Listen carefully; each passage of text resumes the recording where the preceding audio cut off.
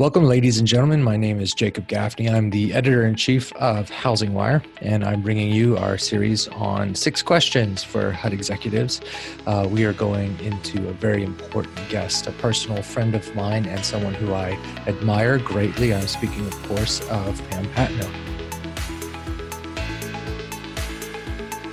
How are you today, Pam? Hi, Jacob. Good. Thank you for this opportunity to join you.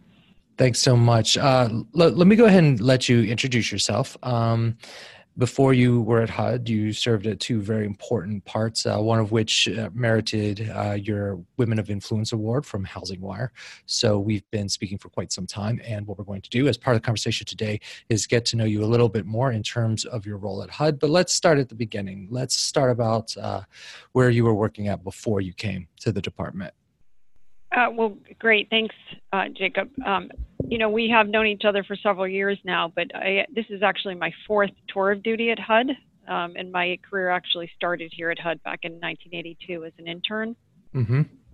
Okay, yeah, I didn't know that. Went back to graduate from college, and originally, my path was criminal justice, and after being presented with an opportunity to work in the Inspector General's office at HUD, I realized that I really liked the programs at HUD and the mission of HUD, and that it was not law enforcement that was, my interest. It was the programs at HUD.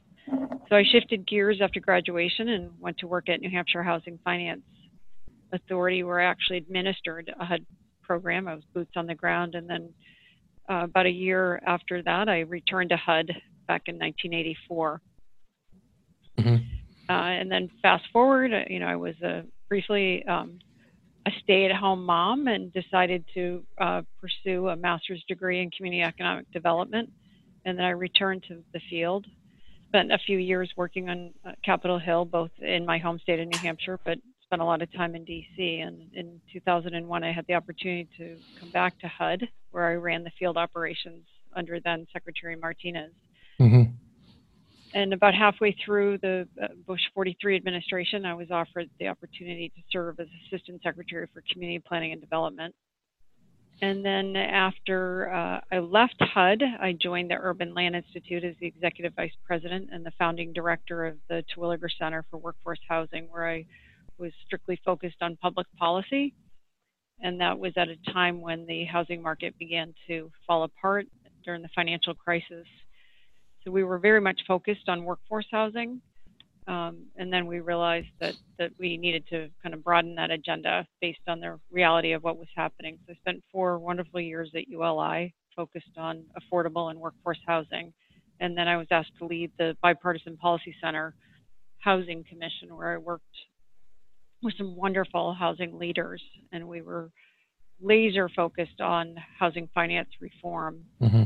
In the first several months because of what was happening, in the real world, and we put together what became the blueprint for a piece of legislation that advanced, through committee, but never became law, but certainly became a good foundational piece. And then after that, I was invited to start a foundation with Ron Terwilliger, where we focused on, again, affordable and workforce housing, and trying to advance some public policies to change the direction of affordable housing policies in America. And during that time, I had a wonderful opportunity to work with all 21 candidates who ran for president at the time. Mm-hmm. And then you got the call to bring you to your current role. And then I received a call shortly after the inauguration to interview to be the Deputy Secretary of HUD. And at that point, Secretary Carson had been nominated and, or named and then nominated by President Trump. And I had met Secretary Carson on the campaign trail and had followed his career. And I was really excited about this opportunity to join him. Was that one of the deciding factors to return to HUD, was to work with the Secretary? It really was. I mean, I had read several of his books. I had seen his movie. And as I mentioned, I met him on the campaign trail when he was in New Hampshire, and I thought it would be a wonderful opportunity to come to work for a leader that's expertise was in a different area, but certainly an area that's, health policy and housing policy are interconnected, and it just working under a leader, like Secretary Carson was what motivated me to accept the position here at HUD. Mm-hmm. And I know the feeling's mutual. He often jokes that he has had to apologize to Mr. Terwilliger for luring you away from your service there. But he said that he wasn't ever going to give you back. He joked once. So I know that the feeling is definitely mutual. But when you mentioned that you interned at HUD, and you also mentioned this criminal justice backgrounds, and I see a lot of echoes of that in your work, especially from your time at the Bipartisan Policy Center and what you were focused on a lot. It always felt to me that when I speak to you and I look at your work, that the sense of this righteous justice comes through in a lot of it. And I wonder how that helps keep you grounded in your work of housing. Does that criminal justice background ever come in handy for you? Do you find that it motivates you to help America's most vulnerable families in some cases?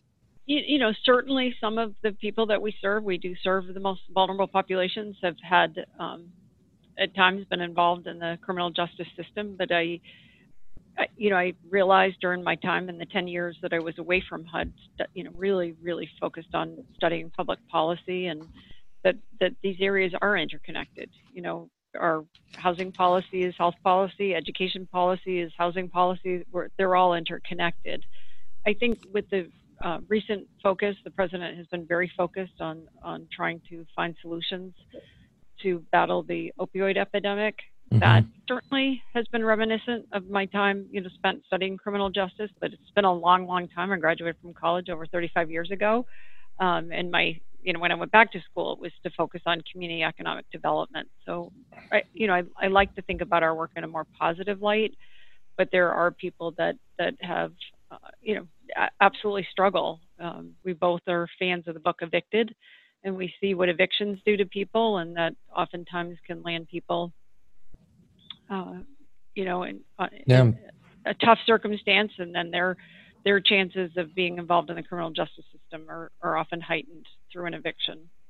And there are other, larger issues that are also being dealt with HUD in terms of the housing economy. I know that you mentioned the opioid epidemic in the criminal justice system, but honestly, for most of the people that you do deal with are hardworking Americans who are just trying to raise family and build their communities, and they're struck by, not just social conditions, but economic conditions as well. And that was a theme that was pretty persistent in the pro-cyclical nature mentioned often in Evicted. And one of the things that we're dealing with is not just accessibility to housing, which was one of those issues, but also affordability. The cost of living is going up. The jobs numbers are really great right now, but wage growth is struggling to keep up with the cost of living.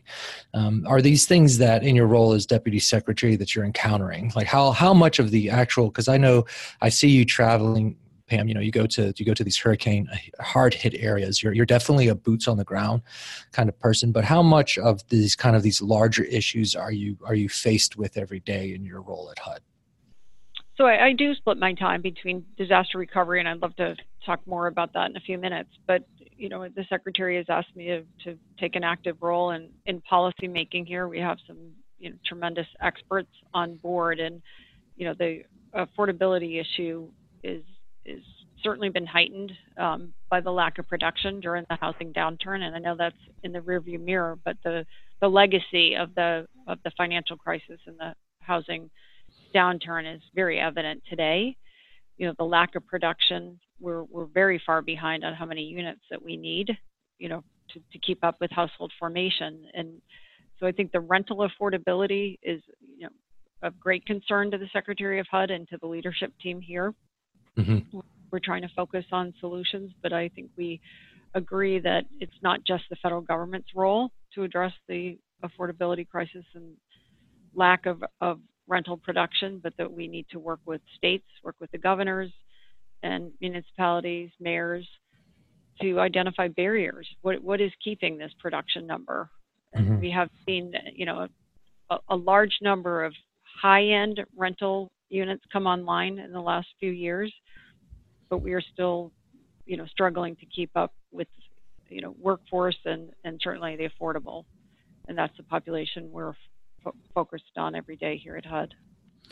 And is that the issue, the area of housing that you feel that the public could use some more education, or do you think in the disaster recovery, having had my family personally go through and see the devastating effects of Hurricane Katrina, uh, tell me a little bit more about your role in disaster recovery and how does it feel? It must be so difficult to go out and meet these Americans who've just lost everything. I was fortunately I was serving in a position that was very involved in disaster recovery. I was the assistant secretary for community planning and development. Katrina and Rita and Wilma struck, and at the time that was the most devastating disasters that HUD had ever been faced with, and certainly the amount of housing stock that was damaged during that time was um, was catastrophic. So working in that capacity in a policymaking position under, during the time that I was here post Katrina, helped prepare me for the hurricanes that I faced immediately upon my arrival last September. Both Irma and Hurricane Harvey had hit, and 2 days after my swearing in, we were faced with Hurricane Maria. Mm-hmm. The devastation that I witnessed, I mean, it's hard to even comprehend what people have to go through. 2 weeks ago, I was in North Carolina. 2.5 weeks before Florence hit, I was in North Carolina surveying damage that had occurred under Hurricane Matthew in the fall of 2016. They're still struggling, to build back, and now they've been hit again, the exact same areas in North Carolina. So it families often have to start over. So it's, we talk about our vulnerable populations, people that have been hit by a natural disaster are often starting all over again. And HUD plays an enormous role in disaster recovery. We are focused on long term, but we play a huge support role behind FEMA in the immediate aftermath of a disaster. And I'm not sure the public understands the federal government's role in disaster recovery, and perhaps shining a spotlight on how this happens will also help prepare people. This administration is very focused on preparedness. Thankfully, that was the theme going into this hurricane season, and I think that helps save lives, but also helps the folks that are involved in the rebuilding process to build back better and stronger. The government has Congress appropriated a lot of money for resiliency and mitigation, so that when we are building back both infrastructure and bricks and mortar houses, that they are done in a way that are going to be able to sustain hurricanes and natural disasters in the future. So we've come a long way since Katrina. We've learned a lot from the mistakes that were made, and not necessarily the mistakes of the federal government, but we work together with local and state governments, and more importantly, we work with the citizens, because it's the private sector who actually does the rebuilding. And how are you received when you go out there? You mentioned the public not fully understanding the role of federal government in recovery, but how is it when you go out there? What is it about the people you encounter, and you tell them, I'm the deputy secretary for HUD? Are they like, well, why are you here? Or what is some of the reactions that you get? Well, I hope my visits are making a difference. The press coverage, when the journalists cover this, it actually helps the public tremendously, because it's hard to deliver messages after a hurricane. People don't have access to the things that we're so used to every day, whether it be cell phone service or turning on a TV.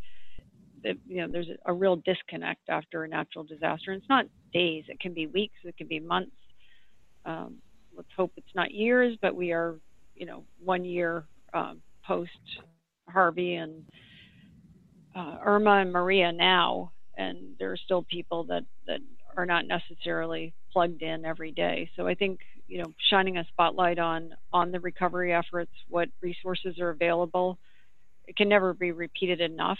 And I hope I do make a difference when I make these trips. I just completed my 7th trip to Puerto Rico, and I have become very connected to the local communities. I'm in touch with the mayors on an ongoing basis. The secretary led a presidential delegation just last Thursday to Puerto Rico, and the secretary's arrival that brought a lot of attention, and it also brought a lot of hope to people that a robust recovery is getting underway. Do you normally make 7 trips out to a disaster recovery zone? So we've never faced anything like Puerto Rico before. You know, the geographic isolation in Puerto Rico, the physical infrastructure was severely compromised before the storm, before Irma and then Maria hit. So Puerto Rico was in tough shape. We have an enormous footprint in Puerto Rico. HUD has over 50,000 public housing units. 117,000 families rely on FHA for insurance on their mortgages, and we have another 30,000 people that are assisted with rental assistance under HUD's Housing Choice Voucher Program, and about another 25,000 units of privately owned rental housing that has project-based Section 8. So it's an enormous footprint. You know, over 250,000 people rely on HUD every day in Puerto Rico. So no, I would imagine that I made more than 7 trips in the time that I was Assistant Secretary after the hurricanes of 2005, but it was over a longer period of time. And I will continue to stay very involved in Puerto Rico. Puerto Rico needs the technical assistance, they need the continuity. And, you know, we have a very large team that works on disaster recovery here at HUD, both at the headquarters level and in the field. And I think under the National Disaster Recovery Framework, the federal government is operating really well with our partners. And I think that, you know, it's a daunting task. It's a tough challenge to face. And, you know, I, for one, am very appreciative of the work that you and the Secretary are doing to help people in the disaster recovery zones. And thank you for letting me go past my 6 questions to discuss more. It's just so interesting how the federal government how honestly we have the luxury of a federal government who looks after its citizens when they're hit in a storm. Oftentimes in other countries, these storms hit and the people get nowhere near the amount of support that this government leverages to the embrace of all Americans. So I'm very proud of the work that HUD has done in all the disaster recovery zones, and feel a sense of pride knowing that you and Secretary Carson and all your staff are going there. So thank you. The final question I want to have for you though, Pam, is I want to end something on a bit of a positive note. And you mentioned that you started as an intern at HUD, and I want to come full circle background. I want to imagine yourself as an intern starting your first day at HUD and knowing everything you've known today. You know, you mentioned you're a stay-at-home mom. You have 3 amazing, successful daughters that are just equally as impressive as you are. What advice would you give to your younger self on your first day starting out as an intern at HUD? So as a 21-year-old intern, I don't think I understood public policy making and how important it actually is. You know, you think of, you know, HUD, you know, bricks and mortar, and it's this program, and, you know, whether it be the Section 8, then it was the Section 8 certificate program. I didn't think about it in the larger context of housing policy, and it wasn't really fully developed in my thinking until after I left HUD, after being the Assistant Secretary and spending 10 years in the public policy arena. So I would give the advice to young folks starting out in any public policy related field, whether it be at HHS or EPA, but that public policy matters. And it's not always evident that a decision actually is going to impact public policy. Mm-hmm. So to be thinking about it in that context, I think would be the advice that I would give to myself if I had a do-over being an intern again at HUD. Is there anything you would do differently, you would think, if you knew then what you know now? Would you even recommend a life of serving the public to anyone? Oh, absolutely. My I guess second advice would be to stay the course. You know, I'm really glad I stayed in this field. It's been, you know, over 35 years in this field, and it can be a very fulfilling career, and you can actually make a difference. Excellent. Well, that brings me to the end of my questions. I want to thank the Deputy Secretary, Pam Hughes Patenaude, for joining me on today's show. My name is Jacob Gaffney. I'm the Editor-in-Chief of Housing Wire. I want to thank everyone for listening. Pam, as always, a pleasure. I hope to speak, and I hope to see you again soon. Thanks, Jacob. Thanks for all you do at Housing Wire to help educate the public.